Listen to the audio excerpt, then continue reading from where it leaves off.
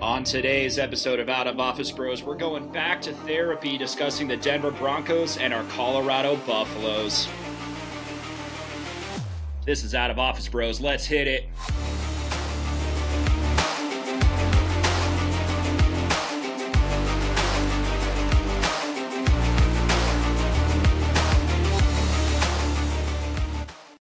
Welcome, everybody, to another episode of Out of Office Bros. It is your boy, D-Train, along with my co-host, Mr. Scotty L. Scotty, Thursday and Friday night were absolutely rough as Broncos and Buffs fans.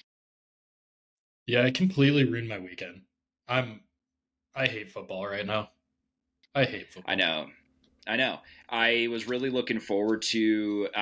We assumed that the Broncos were going to lose. Like, that wasn't as much of a shock as Friday night was. But I was really looking forward to going on a nice bike ride with my wife on Saturday, not thinking about football, just kind of riding into a nice weekend where I know my Colorado Buffaloes have a bye week and we only need one more win to get into a bowl game. But instead, I was riding that bicycle blind with rage. Just, thinking about that game that kept me up until 1:30 at night on Friday into Saturday morning, just because I kept thinking about all of the things that went wrong during that football game. Yeah, I mean, like you said, we kind of expected this out of the Broncos at this point. They're not a good football team. So we just aim low and never be disappointed with them. Our expectations for the Buffs has changed, and this was a game that even before we ever kicked a football off for this season, we had chalked up as a dub. Like, this was supposed to be a lock, and I guess the one good part is, you probably burned some extra calories riding that bike furiously. So absolutely. That could help. Definitely got my heart rate up a little bit, that's for sure. Well, let's dive into these football games a little bit. I want to start with the Broncos at the Chiefs. Like I said, we had kind of chalked this up as a loss early when we first did our predictions, and then once again in our previous episode. But what in the world is this team anymore? Like, For the first 5 games of the season, the defense has been trash at every turn, in every category. And the Chiefs had by far their worst game of the season, and we hung in there, and then our offense decides to shit the bed. Nothing can go right. We can't put together a complete game in all 3 phases, and it's just so... Like, it's almost impressive at this point about how bad we can be and how we find new ways to lose every single week. I mean, Russ was gone. He was non-existent. I can't defend Russ this week. I will say I'm at the point that I'm just starting to feel bad for him to a certain extent, because you could tell Sean Payton fucking hates the guy. I mean, hates him. But it's like, you couldn't put up more than 8 points? We couldn't even get to 10? And I get it, like, the Kansas City Chiefs defense is improved than it has been in the past, but 8 points? 8 points. Can't even get it into the red zone to get some field goals? Just one field goal, that's all we're asking for. You're right, like, nothing crazy here. And the fact that our defense held the Kansas City Chiefs to less than 20 points should give our offense enough, and time is a big important thing here, but enough chances to be able to go down and put points on the board so that you can come out of this with a victory. But I don't know if I've ever seen an offense that was so despondent, just so it looked like there was no motivation to even get down the field at any point. And we completely abandoned the run when the run was working. In the first quarter, in the first quarter, between Javonte Williams and Jaleel McLaughlin, we had 56 yards on, or sorry, 56 yards on the ground, plus a quarterback sneak by Russell Wilson and a 10-yard run by your boy Michael Burton. So in total, we had 61 yards on 10 carries. That's averaging over 6 yards a carry. Why did we completely abandon the ground game? It doesn't make any sense. Dude, I'm seriously wondering what the fuck Sean Payton is doing with this offense. And then I sent you this article. Granted, it's from Barstool Sports, so take the source for what it's worth. But they dug up this old video of Sean Payton talking about NFL teams for tanking for Caleb Williams because he's that good. Yeah. Like, after watching that game, I'm kind of sitting there like, well, maybe we are tanking for Caleb. Maybe that is our goal this year. I don't. The fact that we decided to start throwing the ball after we were running so well is, at that point, we'd had 11 yards on 6 passing plays and then the 61 yards on the rushing. Why do we think that throwing the ball is going to get us anywhere? Well, you shouldn't go away from it. You shouldn't. No. I mean, my God, we won a game against the Kansas City Chiefs in which we threw the ball 9 times back in the day. Let's not forget the Tim Tebow era, where we just dedicated ourselves and fully bought in on the run, and yet we went away from averaging 6.1 yards a carry to go and throw to receivers that just aren't very good and don't care to be very good. I mean, Courtland Sutton has got to go. The Courtland Sutton experiment's done. It's been done for a long time. Jerry Jeudy needs to focus more on playing the goddamn game of football than he does about correcting the rights that are, or the wrongs that are done against him, or trying to go at Steve Smith, of all people, versus going out and proving that he actually isn't just another guy in the NFL, which is, Steve Smith was right. Yeah. Like, he's just another guy. Yeah, that is exactly what Steve Smith was saying, is that Jerry Jeudy wasn't worth where he was drafted based on his play on the field. And I completely agree with him. I completely agree with the guy.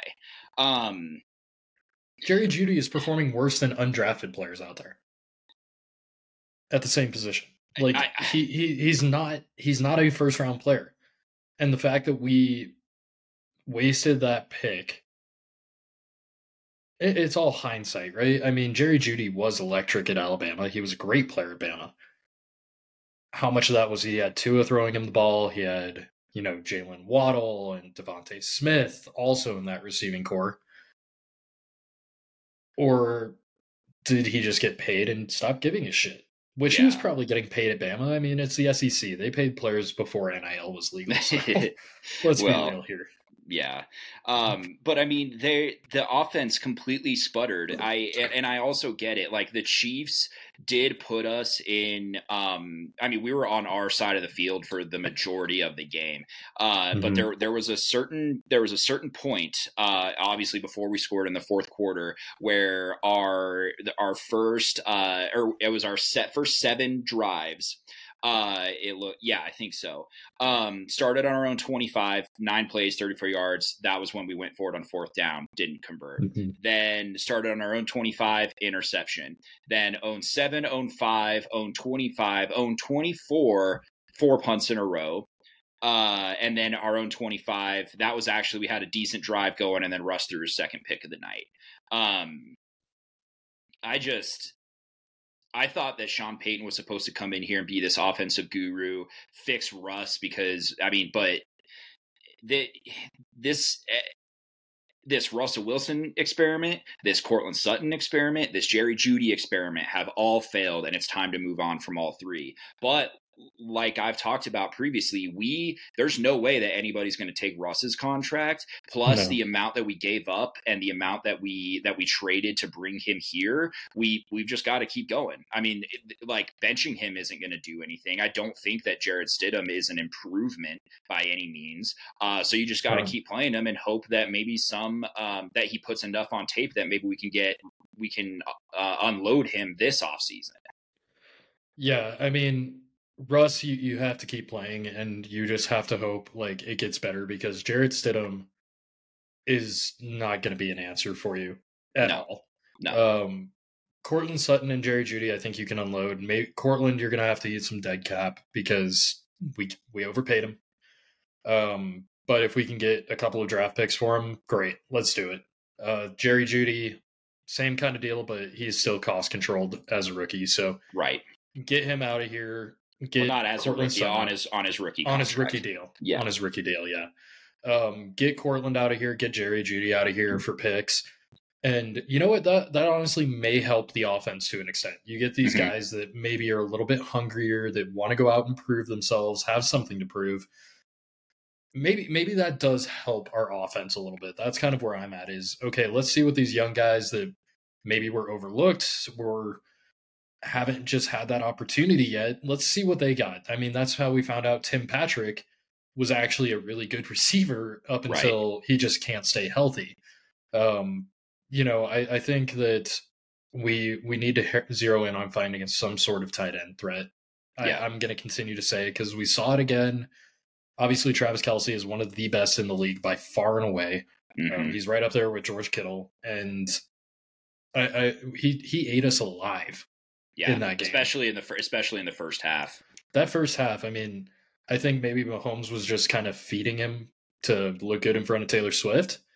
And I think maybe that's also why they didn't look great, the Chiefs. Maybe they were trying to be nice and not beat us into submission so Travis can be like, look, what a nice guy I am. And I told my teammates to take it easy on the lowly Broncos. I don't know, man. Either way, it's a loss. And like we're one thing that's coming out of this is VJ just secured himself another week. Vance Yeah. Joseph just secured himself another week as defensive coordinator because he can say, look, I gave up only seven. My defense only gave up 17 points to the Kansas City Chiefs and Patrick Mahomes. Yeah. 19. 19. Either Yeah. way. Yeah. Oh, yeah. The cover hit. The spread hit. Yeah. Yeah. The spread hit. So. Yeah. But yeah, I mean, that's exactly it, is that he shut down one of the more prolific offenses, not shut down, but held in check one of the more prolific offenses in the league. And yeah, you're absolutely right. I mean, definitely bought himself another week. Do you feel that tomorrow, after a lot of these games are played for the NFL, that we start to see some moves? I'm hoping so. I am really, really hoping so. And I think if I'm George Payton, I'm sitting there in Dove Valley in my office today, texting GMs while I've got every single game on TV. Yeah. Like, hey, could it really help you? Or, hey, who could be a decent piece for you guys? Mm-hmm. And I'm already starting to make those deals. Like I'm just finding deals wherever I can at this point because it's got to happen. And if George Payton doesn't want to do it, get someone else in here who will. Yeah. Get someone else in here who will tear it down and build it back up. Because right now, it's not going to get better for the foreseeable future. It just isn't. And I don't think there's going to be any major changes in the front office before the offseason. No. But I do foresee moves being made before the trade deadline on October 31st. I don't, and I think I said this on the last podcast, but the only reason that it didn't happen for this week was because we did have that Thursday night football game. So you never really you don't want to bring anybody in, and you never really want to trade anybody away when you're on that short week. But because we did play on Thursday night football, we basically got an extra 72 hours where George Payton, Sean Payton can sit back and reflect and figure out, okay, if we are going to be trading those away and we are going to start making some calls, who are the players that we can ship out of here and still at least put together, some sort of game plan. Obviously, I don't think that Marvin Mims Jr. is far away or isn't as like if he's wide receiver 1, it's not going to be that much of a downgrade from Cortland Sutton. And if Brandon Johnson is wide receiver 2, I don't see that being a step away from Jerry Jeudy by all that much in this offense. So might as well give those guys a bit more opportunity and ship Cortland and Jerry Jeudy out of here. Yeah, and I mean, I think it's become clear through Jerry Jeudy and Cortland Sutton's play on the field that they just don't give a shit anymore. Yeah. They don't. They're apathetic towards the whole situation at this point, and it's they're treating it almost as the fan base does at this point, where it's like, whatever. Like, I don't see those guys battling. I don't see those guys caring, and that's really frustrating, disheartening, whatever adjective you want to use to describe it as a fan. Like, it's hard to sit there and watch, and you see, if I remember during one of those picks, Cortland was the target, and it looked like he just gave up. Like, he didn't go up after the ball. He just let it go over his head on one of those picks. Or, even last week against the Jets, when we saw him, not come back for the ball. And what happened? Like, Cortland clearly just does not care anymore, in my opinion. And then Jerry Jeudy, he's more worried about what Twitter says or what these analysts are saying versus actually going out and producing, which would shut them all up. That's the most ironic part. Yeah. If he doesn't like what he's hearing, go fucking produce. Go do your job that you're paid very well to go do, and they're not going to say shit. Yeah. Like, yeah. It's a pretty simple formula there, but he just doesn't want to do it because he doesn't care. Yeah. What did Jerry Jeudy's stats end up being? Was it 1 catch for 6 yards or something like that? Let me pull it up because it was something just laughable. Yeah, I mean it was absolutely laughable. I mean, it's a testament of this hopelessness that we've kind of been talking about, because we're going in week by week probably thinking that we're going to lose to all of these football teams. But it's even worse when it's in pathetic fashion like that to our biggest rival on national television, and then the team has absolutely no emotion to show for it.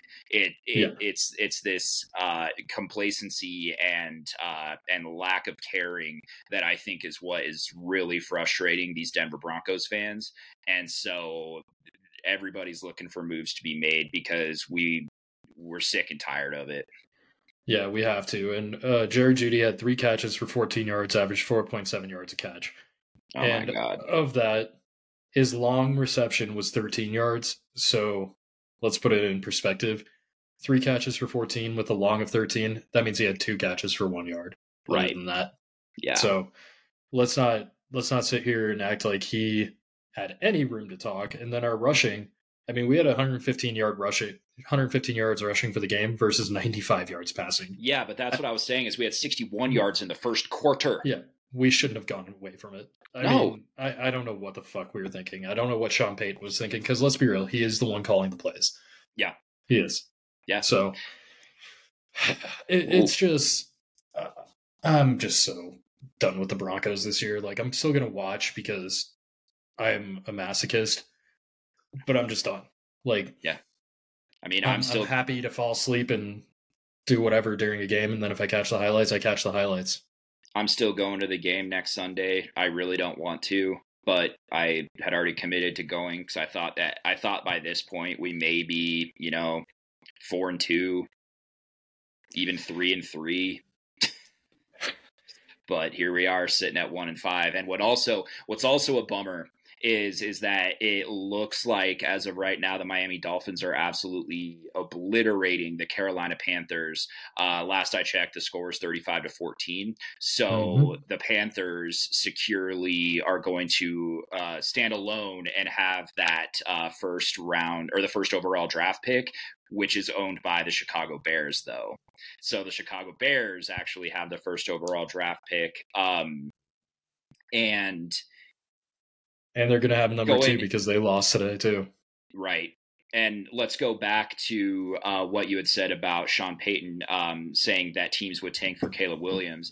I also saw another article that a GM, it was an anonymous GM, from around the league, said that Caleb Williams would have been drafted ahead of Bryce Young, Trevor Lawrence, and who was first overall the year before.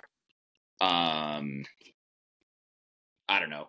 It doesn't matter. The fact that Trevor Lawrence was such a prolific passer in college and this GM is saying that Caleb Williams would have been drafted ahead of him is absolutely insane. Now, does that narrative change, though? Because Caleb Williams looked horrible yesterday against Notre Dame, throwing like dog shit. Playing through 3 picks in that game, and I think put his Heisman candidacy at a little bit of a slide, because Michael Penix Jr. played a phenomenal game against Oregon, and we'll dive into that at the end of this episode. But do you think that anybody's feelings on Caleb Williams are going to change because of the way that he played yesterday? If they do, they're an idiot. I mean, Caleb had a bad game, yes. He played probably the worst game of his collegiate career yesterday. Yeah. That pass rush really affected him, and that's going to be curious to see as he gets into the NFL, where you're going to face more pressure than you do in college. Mm-hmm. How does he handle that, and how does he bounce back? I don't think he wins the Heisman this year. I think that you'll be able to point to that performance as what lost him the Heisman in his back-to-back. That, and like you said, Michael Penix Jr. has just been absolutely fucking balling this year. That kid is unbelievably good. Yeah. But, Caleb, he's just so unique because he's got that mobility of, a Josh Allen, Lamar Jackson. He's that mobile. He really is. Mm-hmm. But he's got the arm talent of Patrick Mahomes, which is just an insane combo, that he's actually more mobile than Patrick Mahomes, but has that same arm. So I'm curious to see how he performs in the NFL, because he is still a shorter guy, and, can he process the game at the NFL level? I'm not saying he can or can't right now. I think he absolutely could, but that's what separates these guys that are just good quarterbacks from the great quarterbacks. Patrick Mahomes thinks this game at such a high level, and, Trevor Lawrence thinks the game at a high level, and Justin Herbert, who's another great young quarterback right now, is thinking the game at a really high level. And that's going to be what separates Caleb Williams. Mm-hmm. Is he Bryce Young, who has all the physical tools and the physical gifts? But I think that's Bryce Young's problem, is he's not thinking the game at a high level for Carolina right now, and they have a lot of other issues. The Panthers, Broncos fans, it can always be worse. We could be Carolina. But, I think that's what's holding Bryce Young back, is he's not processing the game at nearly the level of those other 3 guys did. So, yeah. And that's going to be what separates Caleb, is does he possess that ability? And if he does, he's going to be a generational kind of quarterback that can put a franchise on his back, elevates the same way Trevor Lawrence has the Jaguars. And it'll be great. It'll be great to watch, and hopefully it'll be in the right shade of orange and blue. It just depends on what the Bears want to do with Justin Fields at this point.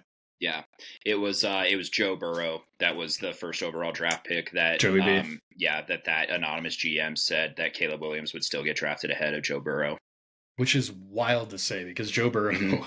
I mean, at this stage of his career, has already been to a Super Bowl. Yeah, and honestly, should have won it. Looking back, like, the Bengals were really good, except for their defense that year, and their offensive line was terrible. And he still lifted them to a Super Bowl appearance. Yeah. Which is insane.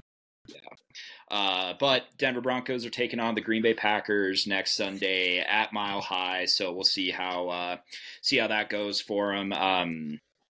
Like I said, I'm going to that football game. They do win quite a few games when I go to them, just not recently. So we'll see what happens. Yeah. Let's move on to the biggest bummer of the weekend. Stanford overcomes a 29-0 deficit to shock the college football world, and especially the University of Colorado, in double overtime. Scotty L, you had sent me, obviously you were at the game, and I'm assuming that your partner was driving you home, because you sent me a lengthy notes that you had taken about the football game, and then you even went back and rewatched it, which I could never bring myself to do. So tell me, what went wrong for the Colorado Buffaloes in that second half? Fucking everything. I mean, I rewatched it because sitting there at the game, you feel the momentum shifting. You can get that read on it where it's like, we've got to do something to qualm it. Yeah. but you can't necessarily pinpoint as well as you can when you watch it on TV or when you're rewatching to see where the breakdowns are, what the issues are. And I had to go back and rewatch it. I was still so fucking pissed when I woke up, and I'm still mad right now. I'm kind of moving through these stages of grief with the Colorado Buffaloes. Of it goes anger, depression, acceptance, or whatever the hell that whole bargaining and all this kind of shit. I'm still very much moving through those stages of grief where I'm kind of on that teetering of like depression and anger right now. Yeah. I haven't even gotten to the bargaining phase and then the acceptance. I don't know when I'll get to the acceptance phase. It might not be till the season kicks off in 2024. I mean, okay, where should we start here?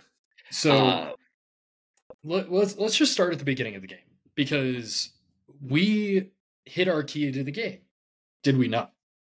We had one key for this fucking game. Mm-hmm. It was start fast. We came out, we won another coin toss. Again, absurd. And we give them the ball. Okay, don't love that, but okay, it's Stanford. Like, we can kind of justify that. We stop them on their opening drive.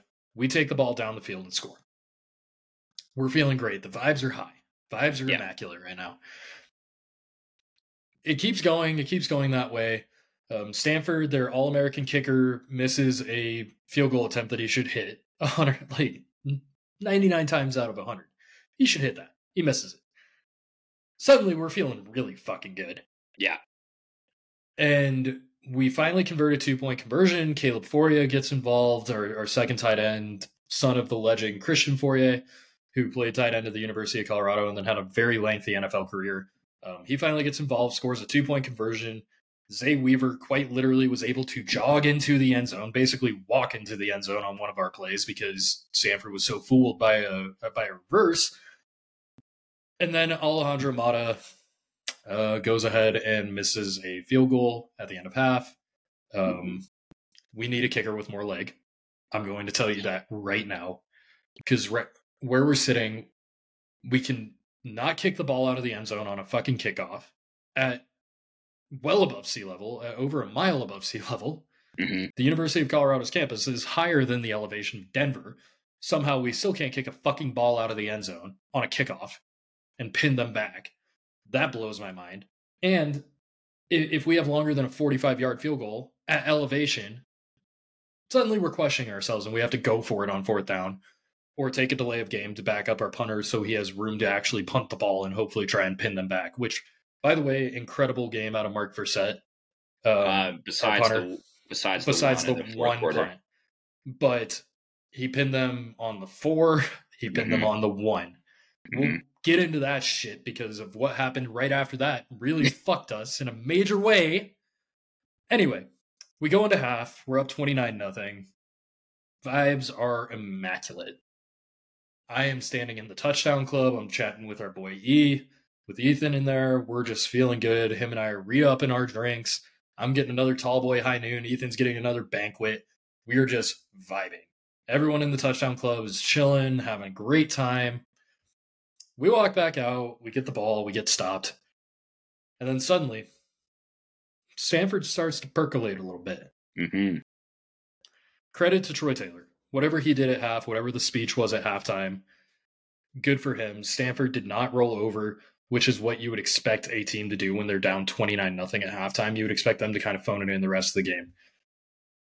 Meanwhile, on the Buff side, our complacency just completely kicked in at half. And Coach Prime said so in his post-game presser. We got complacent. We didn't go out and keep pushing. This team lacks a fucking killer instinct. Long story short, we give up a school record in receiving yards to Stanford, to one player. Very odd name. Alec Aomanor. Aomanor. He had, 296 yards receiving, and they all came in the second half. Yeah. Including an absolute poster on Travis Hunter in overtime to tie the game. A couple of notes that I had from basically this point on. This was the laundry list I sent you. Go off, King. Charles Kelly needs to fucking go at the end of this year. He needs to go. Why the fuck are we playing a single high safety when you have one kid going on 300 yards and you're leaving him in one-on-one coverage? Bracket him. What the fuck are we doing playing a single high at that point? Go to quarters. Go to fucking cover 3. Go to something. Make a goddamn adjustment. I mean, we have seen this a couple straight weeks now where Kelly is not adjusting to what is actually happening in the game plan. And Florida State fans did warn us of this because he was there as a DC before, and they saw this shit. They saw that Charles Kelly is refusing to adjust. In back-to-back weeks, we have allowed 3 90-plus yard drives, scoring drives, on this defense. ASU went 96 yards last week to score. This week, Stanford had a 96-yard, one-play touchdown drive and a 99-yard drive to get the game into overtime. That is inexcusable out of a defense that is at the Power 5 level and D1 level. We had 3 12-men on the field penalties, all on the defense in this game. That is a lack of discipline. All in critical downs too. It was always either third down. There was one that allowed Stanford an entire new set of downs. Yes, it gave them life. We had 17 penalties in this game. We are the second most penalized team in the FBS this year, only ahead of that team up north in Colorado State, Cheap Shot University. That is a problem. What are Coach Prime's fucking core values of this program? Smart, tough, fast, discipline with character. We are missing the smart part. We are missing the discipline part. We have fast. I think we have some character on this roster. We don't come back in those games that we were behind in and win without character. And I think to a certain extent we play tough. I think we're very fucking soft on both offensive line and defensive line, which is a problem. I think there's an issue, candidly, in the locker room, but we'll get into that a little bit here. I don't think Sean Lewis was actually the problem this week. I don't think he was a major problem this week. The play calling was really good in the first half, really strong in the first half of play. Second half, I didn't love it, but I didn't hate it. I would have liked to see us establish more of a ground game.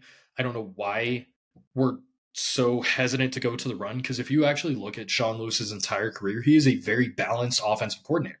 He likes to have probably a 56-44 split on run versus pass, and we have completely gone away from that. I don't know what it is. I don't know if he lacks all sort of faith in the offensive line to actually get out and block. I think that that's a lot of it. I think that he knows the strength of this team is riding on the back of Shedeur and him getting the ball to his talented wide receivers. Yes, but even then, our receivers still aren't elite enough to get us that kind of, to get us over the hump like that. Like, Jimmy Horn is a good receiver, but he hasn't had a stellar game recently. People have learned how to cover Jimmy. You know, I wonder what this game looks like. I wonder what our season looks like without Travis missing 3 games, because you could tell he was tired that game. He may not be hurt, but he was not in game shape, because game, especially when you're playing the amount of snaps that Travis Hunter does, it's different than just going in practice. Yeah. Practice, you get a water break. He's not taking every rep in practice. There are some practices he's not even participating in because you got to keep him fresh. But he was just off for 3 weeks. We probably should have eased him into the game a little bit more. And I think it proved, because candidly, he was not the lockdown corner that we're used to seeing. He missed a couple of balls that I would assume, normally catches. There was one out route that really comes out into my mind. There was one in the back of the end zone that really came to mind where he, on a defensive play, that he probably could have picked that. Yeah. So I think he was tired. I'm not going to blame Travis by any stretch of the imagination, because at the end of the day, if you're a defensive coordinator, once again, and you're fucking seeing this one guy who Travis is D'ing up on, he was on him most of the game. It was mano-a-mano, especially in that fourth quarter when Ellick was absolutely going off, that you could tell Travis wanted that matchup, which I love. Yes. That is why he's earned that D on his jersey. Like, that is saying I am the only person I trust in covering this person. Which is great. You need that out of your best players. Yeah. But you need to you got to have Roderick Ward or Shiloh or someone shading over the top and bracketing, or being ready to jump a shallow route like we've seen happen this year. Mm-hmm. Shiloh's done it 3 times where he's jumped shallow routes and either picked it or knocked it down. And then you let Travis worry about the deep. Like, we need to make that adjustment and bracket those kind of guys, because there's always, it seems like this year there has been a receiver that has gone off every game against us, which is fine. That's going to happen. But you need to be able to make an adjustment past that.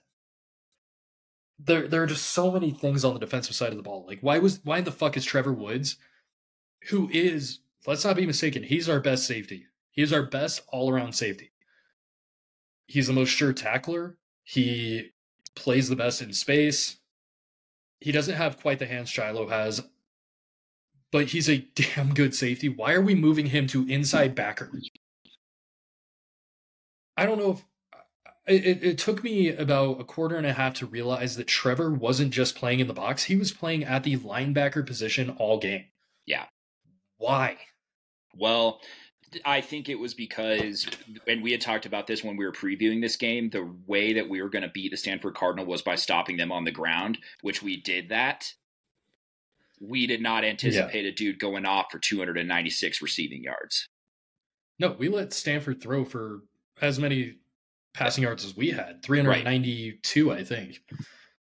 That shouldn't have happened. But okay, if we want to stop the run, don't you want a bulkier linebacker versus, a smaller safety to be up there? I don't know if it was maybe they were trying to get creative and, it was more for stopping the other key player that we had talked about, which was Urasek. Yeah. In this game, their tight end. I don't know if maybe it was to stop him, but Trevor Woods needs to be at the safety position playing alongside Shiloh. That is what makes this team go. And Roderick Ward, he's a solid player, but he has deficiencies. There's a reason he is on the second team. He's a littler safety than Trevor. And I don't think he has the instincts that Trevor has. So he shouldn't be out there with Shiloh and trying to figure it out. You need to have Trevor back there, because that's what sets you up best to win. Yeah. And Prime also held out 2 of our better defensive players this game, which was interesting, and it hasn't come out as to why. He said in the post-game presser, like, you'd have to ask them that. They know why. One was Juju Mitchell, who was that transfer linebacker from Arizona State. He's had off-the-field stuff every stop of his career, whether that was Texas, Tennessee, ASU, and now Colorado. Immensely talented kid, but he didn't play a snap last week at ASU, and that kind of was like, okay, what happened? And then he wasn't in the lineup again this week. I want to know what happened there. And then we also held out Bishop Thomas, our big defensive tackle from Florida State. That kid is a transfer. He's seemingly healthy, so I would love to know why he was held out, especially in. I get it, we should have won this game, but you got to put your best players on the field to win. Yeah. Like, I'm all for punishment, and if it suits what happened, you got to do it. But we need to win football games, and losing this game probably cost us a bowl. Like, it realistically did cost us a bowl, because you look at our schedule, 5 of the 6 remaining teams that we're playing are ranked. We'll see what happens, what comes out of this weekend, because Wazoo did get absolutely destroyed by the University of Arizona, which we were chalking up as our 6th win, and they rolled into Pullman on the Palouse and won 44-3 or 44-6, something absolutely absurd like that. It was as bad of a loss as we had to Oregon. Yeah. That's not an easy game. A couple more issues I have with the defense. Why the fuck is Carter Stoutmeyer getting playing time over Cormani McClain? Carter was getting cooked. It's got to be the same stuff that Dion said about Cormani, where he's not studying game film and not practicing well. It's got to be like what else can it be? But you're the number 1 cornerback recruit on a team that's in a rebuild, and you're still hardly playing. Like, what is going on? We need to figure it out. And I don't know if it's a Cormani issue. I don't know if it's a Prime issue. It's probably a mixture between the two, to be honest with you. But I have to believe he would have done better than Carter Stoutmeyer this game. Carter was getting fucking cooked out there. And that was bad. And then you even saw him and Prime jawing at each other on the sideline. Mm-hmm. Like, there's starting to be cracks forming in this team and in this locker room. And I'm hoping it's just passion and, you know, the heat of the moment. We've seen it before, especially on really quality teams. We saw McKinnon and Bednar on the Avs get into a screaming match in the middle of a game, Mm-hmm. like on the bench. So it's not unheard of, and this shit happens. Like, let's not sit here and think this is some big thing, but there are cracks right now, and I'm starting to wonder, you know, how many players are going to be told like you don't have a spot here when it gets to the offseason this year. Because remember, Prime, that clock is still going for Prime. It goes 18 months they have to turn over rosters. So he could realistically tell some of these guys that he brought in, and he's shown he's not afraid to do that already. He can tell them, you don't have a spot here anymore. But we can't keep going back to the portal and assuming that it's going to get better. We still have to go recruit these high school kids, and we have to bring in kids that want to be here. That's the other part I'm worrying about right now is like how many of these guys are playing for the name on the front of the jersey versus just the name on the back. Mm-hmm. Like you can pinpoint those guys out there right now. I think Anthony Hankerson is absolutely playing for the name on the front of the jersey. I think Shador is kind of a mixture, but he's elite and he wants to win.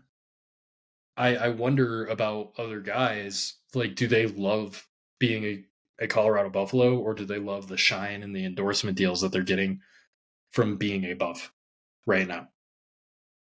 If that makes any sort of sense. Yeah, no, it does. It does. I mean, I think that a bye week could not come at a better time for this team right now, where Dion's going to have some time to figure out exactly what is going on with these dudes' heads. And why we've allowed now 2 weeks in a row. I mean, we came out with a win against Arizona State.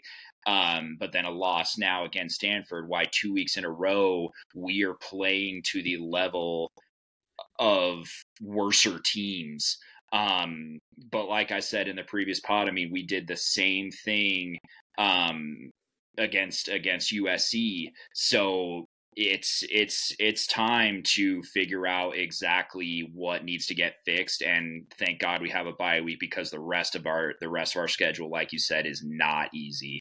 Well, and it's not just the players that are getting evaluated this week. I'm going to tell you that right now. Mm-hmm. I think if I'm going to lay out some different position coaches because I think they're being evaluated pretty heavily right now. Mm-hmm. Offensive line, defensive line, inside linebacker, running back, and my God, can we fix fucking special teams?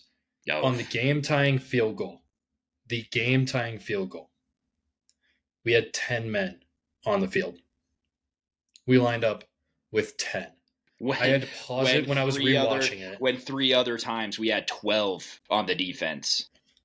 It makes no sense. And there were, when you're rewatching it, you see guys running on and off, and then at the last moment, you see Arden Walker, number 53, who's made some plays this year. Mm-hmm.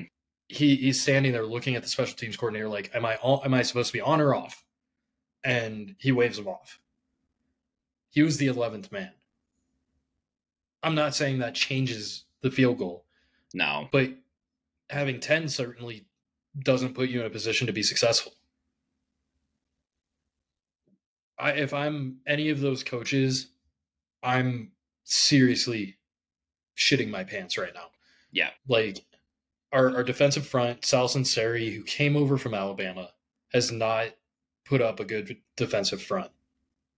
Our offensive line is atrocious. We've talked at length about this. Shador is the most sacked quarterback in the FBS. That's a problem.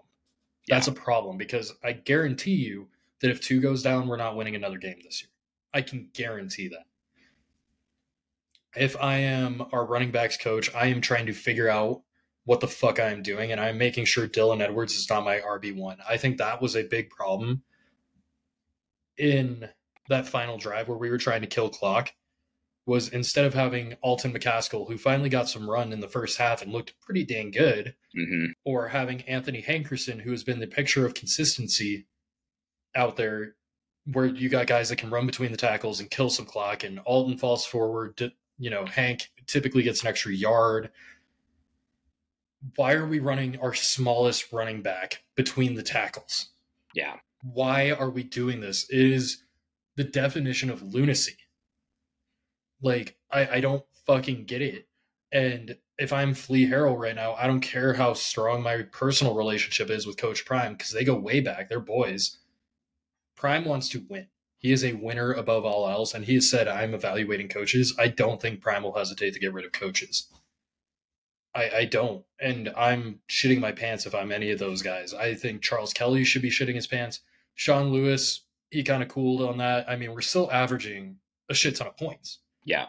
Like, and a lot of yards. For better, and a lot of yards. For better or worse, we can go back and forth about how his strategy is at the start of the game, and should he script plays? Should he be trying to establish more of a run? We can go into that, but let's not forget, like, you got to have the right position coaches in place for your coordinator to be able to call the right plays and set up the offense like they want to do it.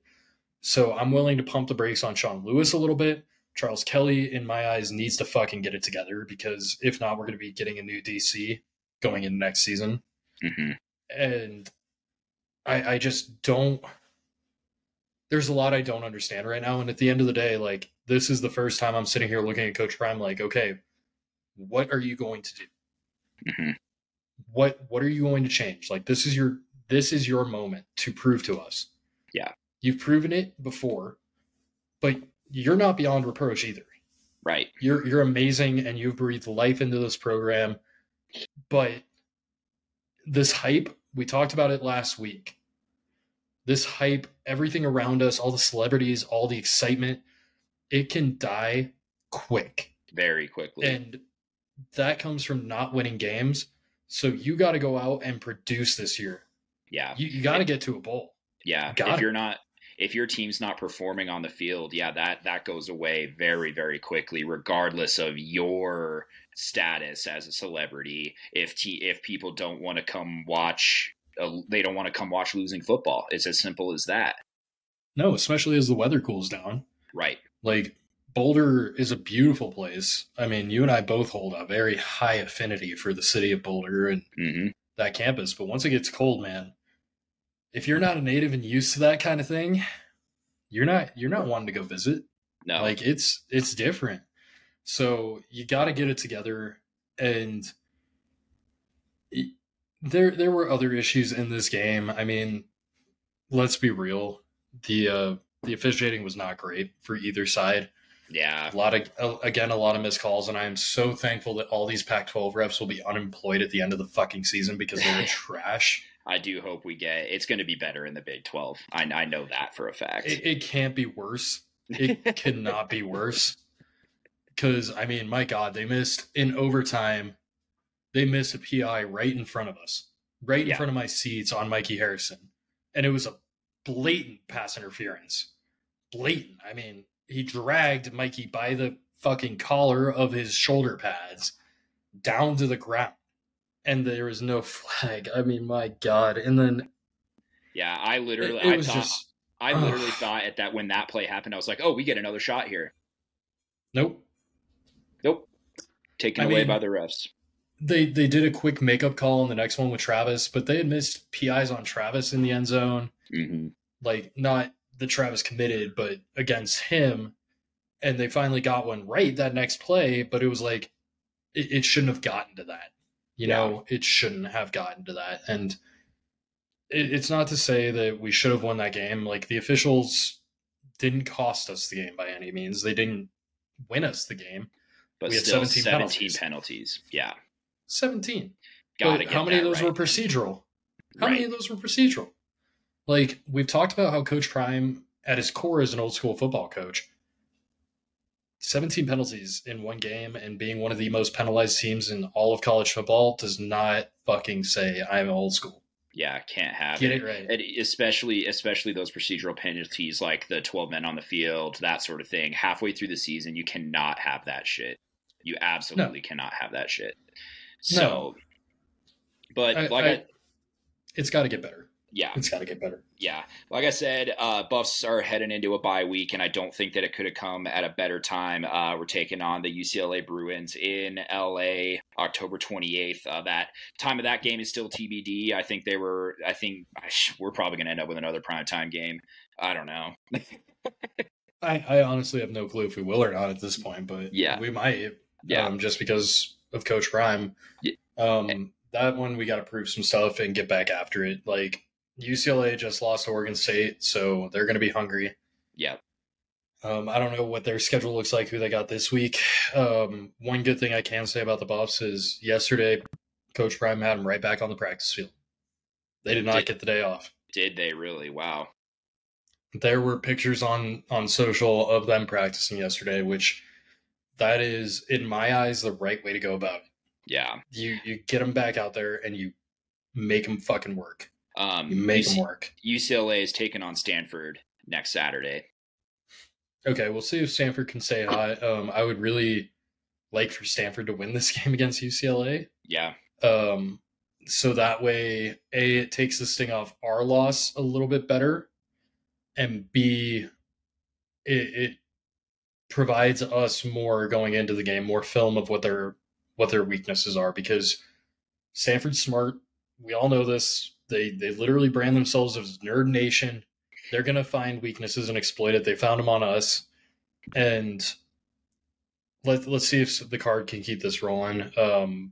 I've always had a good mentality towards the card. Like, I like how they play the game. I always have, whether that was the Harbaugh era, the Shaw era, or now the Troy Taylor era.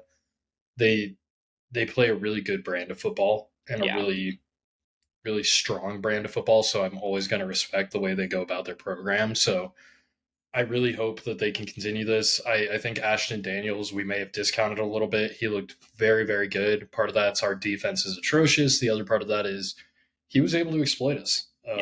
Let's not be mistaken. He made the plays. And it was a little bit different than the rest of the teams exploited us. There were not as many of those underneath crossing routes that happened. I mean, Ashton Daniels, he beat us with his actual arm as opposed to just these dink and dunk passes.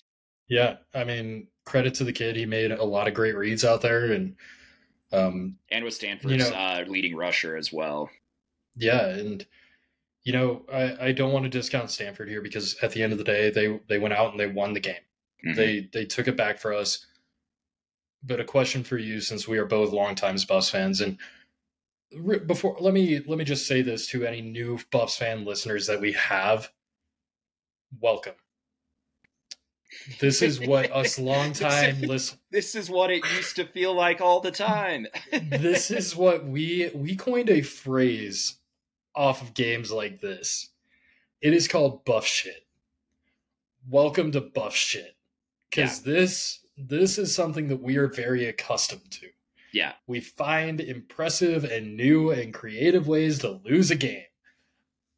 It's a fun, fucking terrible ride that we're on. So, welcome to Buff shit. And as a glimpse back into history, I want to ask D-Train this. Is this loss worse than the 28-3 halftime lead that we had against Oregon State on homecoming weekend in the McIntyre era, 2017? I think... Which would have given us bowl eligibility. Right. I think that one hurts more because of that. At the end of the day, this is still a rebuild, and we have talked about how rebuilds do not happen overnight. I think that we had early success that made it look like this turnaround may happen and looked like it would happen overnight. And then starting with that Oregon game, we've gotten a nice dose of reality, bringing us back to the fold a little bit. I do think that Oregon State game probably stung a little bit more than this one did, because of the fact that I know that this is a rebuild and we are going to lose games like this. Whereas that year it was, it was the rise and all of that hype leading up into that next season with Steven Montez at quarterback, that was more of a letdown than this game was. And because we still have half a season left, that's the beauty here. So, looking forward to see what Coach Prime and the Buffaloes do with the rest of the season. Yeah, anyone that is questioning Coach Prime's future and viability here in Boulder, let's pump the brakes. Mm-hmm. He's not above question. He is not above reproach. But we have to go way back into time on this one. Coach Bill McCartney. They wanted to fire him 3 seasons in. Mm-hmm. He lost games like this. And he's also the only one to bring us a national championship. Right.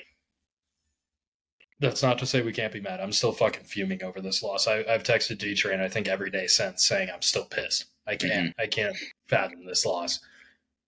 But it's okay.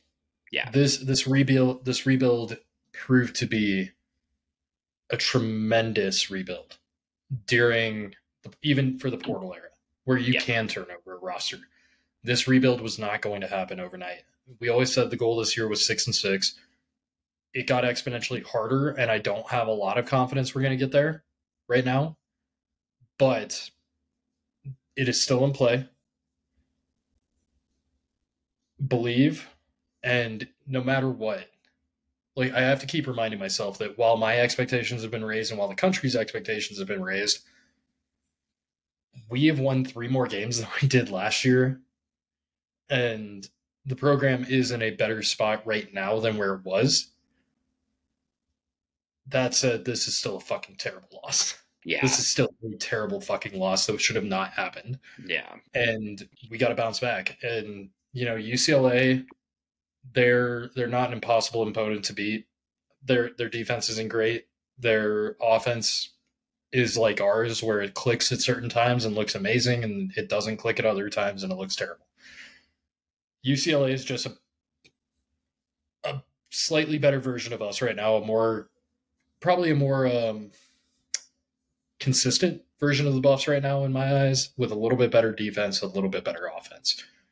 It's a winnable game. It's going to be a hard win. It's not going to be something that we go in there and expect to win, but it's winnable. Yeah, with a coach. And I think we could say that on every on our roster or every on our schedule. And UCLA has a coach that has won a lot of games at the FBS level, so I think that has a lot to do with it too. Well, let's do some quick hits from some other games that are around the NCAA. We talked about the Air Force Falcons taking on the Wyoming Cowboys. Back and forth contest the entirety of that game, but it was so much fun. Air Force, they overcame an early deficit where Washington was up 21-7. Air Force came back and ended up winning the game at Falcon Stadium down there 34-27. What this win did do, and we talked about this happening, is whoever came out on top of this game should be ranked. That happened. Our Air Force Falcons are finally ranked, like we've been talking about, coming in at number 22 for the coaches poll. As they should be. Yeah, I think they should be higher. When you're undefeated, you deserve to be ranked 100%. Unfortunately for them, they play in the Mountain West. That's really what it is here. But they are well on their way if they keep it going. I mean, they play next week against Navy, a completely winnable game. They're well on their way onto the path of making a New Year's Six bowl, like you predicted them, or hopefully getting to come January. Yeah, the latest predictions I've seen is that they are playing in the Fiesta Bowl against the University of Oregon. I would love to watch the Cadets roll in and beat Oregon. That would make me so fucking happy. Yeah. Unbelievable game. I actually was more locked into that game than I was the Notre Dame USC game, which was happening simultaneously. I thought, the Cadets showed a lot of grit. Shout out to the Cowboys. Wyoming put up one hell of a fight, and I think that was the game of the year for the Mountain West. Yeah. That was That was such a fun football game to watch, and the Falcons came out on top. Credit to the Cowboys. They played one hell of a game, and they're still receiving votes this week, as they should be. Unbelievable football, and we will continue to say it, even though Ethan likes to argue with us on this point. Air Force Academy is the best football team in the state of Colorado, hands down in my eyes, followed by Colorado School of Mines. Still an absolute juggernaut at the D2 level, but Air Force Academy pulled out a huge win against a Mountain West Conference title contender, true Mountain West Mountain West Conference title contender. So shout out to the Cadets, man. Unbelievable football down there. Yeah. Unbelievable down in the Springs. Definitely a lot of fun. Well, let's keep it in the Mountain West, and Colorado State Rams topping the Boise State Broncos 31-30 off of a Hail Mary with 5 seconds left on a ball that should not have been caught. That was absolutely insane for them to go up and tie the ball game at 30 and then obviously kicking in the extra point to win. That it is the first time in school history that Colorado State has beaten Boise State. So gotta give it to the Rammies, man. Like, that is absolutely incredible that they were able to pull off that upset. Yeah, congrats CSU. You guys got a relevant win. It seemed like they were delighting more in our loss than they were in their own win over Boise State, just judging what I have seen on Twitter and on Instagram and Facebook and absolutely every social outlet. It seems like they care a lot more that we lost to Stanford than them getting a tremendous win against a former Mountain West power. They once again were heavily penalized. They once again were laying cheap shots. It is clearly coached up there. I would be giving them a lot more shine if they would stop running their fucking mouths about us losing. Because guess what? That is the ultimate little brother mentality of when Big Brother loses something, you can't even delight in your own victory. You delight more in our loss, and you take that as your own victory. The only fan bases, I'm going to get this out there right now to finish my Buffs rant. The only fan bases that can come in and talk shit on any of the social medias to the University of Colorado are USC, Oregon, and Stanford. If you're a fan of any other fucking program, stop running your mouth. If you're a Nebraska fan who seemed to take a lot of pleasure in this loss, get fucked. You guys lost. If you're a CSU fan, you guys just won a game that you shouldn't have. Congratulations. Go delight in that. Don't worry about what's happening down in Boulder. If you're an ASU fan, why are you even talking? Why are you even in our mentions? If you're a TCU fan, y'all got a lot of problems to fix down in Fort Worth. Focus on yourselves. Congratulations, State. You got lucky. I can't wait for the Pokes and the Cadets to absolutely shit kick you because you deserve it and you need to be humbled. Keep cheap shotting, keep faking cramps, and keep faking injuries. You're going to keep doing it because that's the only way you guys can even stay within games. I watched it last night. Kamara was taking late runs at the quarterback. Your offensive linemen were taking late runs after the whistle at defensive backs. I saw this shit. You guys are pieces of shit. Continue to do it. Good luck winning another game this year. Rant over. I'm good. I'm good. You're getting off your soapbox there for a second. And then the other game that I had mentioned that I thought was going to be a fun one to watch instantly turned into an all-time classic with the Oregon Ducks taking on the Washington Huskies in Seattle, Washington. Oh my God, what a game. What a game. Washington takes the victory 36-33 after a missed field goal attempt for Oregon to go up and tie it. I mean, this game was back and forth the whole time. There were 7 different lead changes throughout this football game, 9 touchdowns in total. Michael Penix Jr. showed why he's the clear Heisman favorite right now, throwing 4 touchdowns, 302 yards, basically, like, yeah, this game to me, it should go down in the ether of NCAA football as an all-time classic. That was the best game of the college football weekend. Yeah, that was incredible. Michael Penix Jr. I am such a huge fan of. He is beast. He is a dog, and it makes me feel better watching Dan Lanning lose a little bit. That kind of helped my weekend get a little bit better. If I'm sitting here as an Oregon fan or on that staff, I'm wondering why Dan Lanning didn't just take the points at the end of that half, at the end of the first half, when they had a field goal that was right in front of him, and instead he tried to go for the touchdown. Obviously, you can look back on that now and say, hey, that impacts the game quite a bit. Right there, you're staring at overtime instead. Washington, man, they are so damn good. I know. That is a great team. Kalen DeBoer up there, their head coach, is unbelievable. They have a salty defense. They have an unbelievable offense, and they just play such a good brand of football. And they're not loud about it. They're not in your face when they have every right to be. But my God, man, watch out for these Huskies. And I think of the 4 Pac-12 teams that are going to the Big Ten, they are going to be the most successful in my eyes. I'm going to call my shot now. I think Washington will have the smoothest transition into the Big Ten of any of those 4 programs. USC, they just came off a loss against Notre Dame. We talked about it a little earlier. Caleb Williams looked not great. Lincoln Riley, people are questioning if he's going to the NFL after this year. Their defense is not there. They will get crushed by Big Ten offenses. And they just don't have the toughness to compete in the Big Ten. UCLA was brought on as we're going to bring you along with SC. I don't think they're going to thrive in the Big Ten. And I think Oregon, they play too much of a finesse game to be successful in the Big Ten. Whereas Washington, they feel like a high-end Big Ten team already. They just give that vibe of, we're really strong in the trenches, we play sound defense, but then they just have this electric offense. I'm a big fan of the Huskies.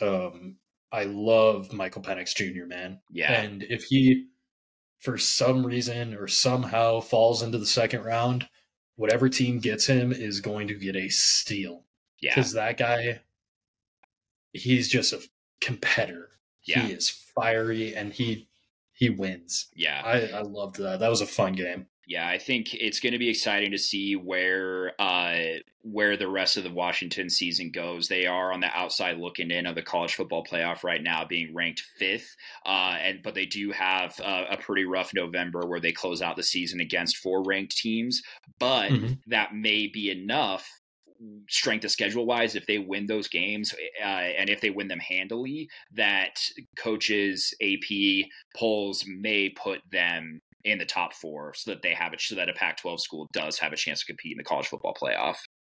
Yeah, and I think I'm really intrigued to see what the actual college football playoff voters place them at when that first round of voting comes out. That's a couple weeks away. But I think a lot of them hopefully will be viewing it from the same lens that we are of, man, this is a really good team. I think they're better than Ohio State. I think that I think they would beat Florida State one-on if they played a game. Georgia and Michigan are just two different levels. They're in classes of their own right now. Yeah, completely agree with you on that. But Washington, that's a great team. And I'm looking forward to watching more Husky football moving forward. Yeah, definitely. Well, we'll be talking about them for sure. Anything else that you'd like to add before we close out our episode here? Just one last thing on the basketball front for the Colorado Buffaloes men's basketball team. We did just secure a 4-star commitment, a combo guard here from Colorado who had several high division offers, high D1 offers. Kid's going to be a good player. It kind of fills that need that's going to be left by KJ Simpson when he eventually graduates and goes to whatever the next stage of his career would be. So huge recruiting win out of Tad Boyle and his staff. And, I don't want to say we're a basketball school, but there have been moments in our recent history that we certainly were. And that is all because of Tad Boyle. And I think he's got a great squad this year. So gear up, Buff fans. It is almost basketball season. It is. We're still going to be cheering for football. I think that we can still get to 6. It's just a much harder road. But Tad Boyle, as he usually does, is going to provide us a very soft landing spot to not be as hurt as we usually are after the Mhm. football season. So, Yeah. yeah, just get ready for that. Yeah, But that other than season, that, the it's going to be a great year. college basketball kicks off in just a couple of weeks here, so we're getting into the thralls of it, man. It's my favorite time of year when hockey's going, college football's still going, NFL, NBA, college basketball. It's about that time of year, and the weather's about to get cold in Colorado, where it's a lot Mm-hmm. more acceptable to sit on your couch all day and just watch sports. So, Yes. right on, you guys. Well, thank you so much for giving us another listen on Out of Office Bros. We'll be out of office again sometime later in the week. Please follow us on Instagram, Twitter, Spotify, and anywhere that you get your podcasts. And please be sure to like, comment, subscribe, and tell your fans. We'd love to hear from you. Best, the Out of Office Bros. Boycott opening day. Go Buffs.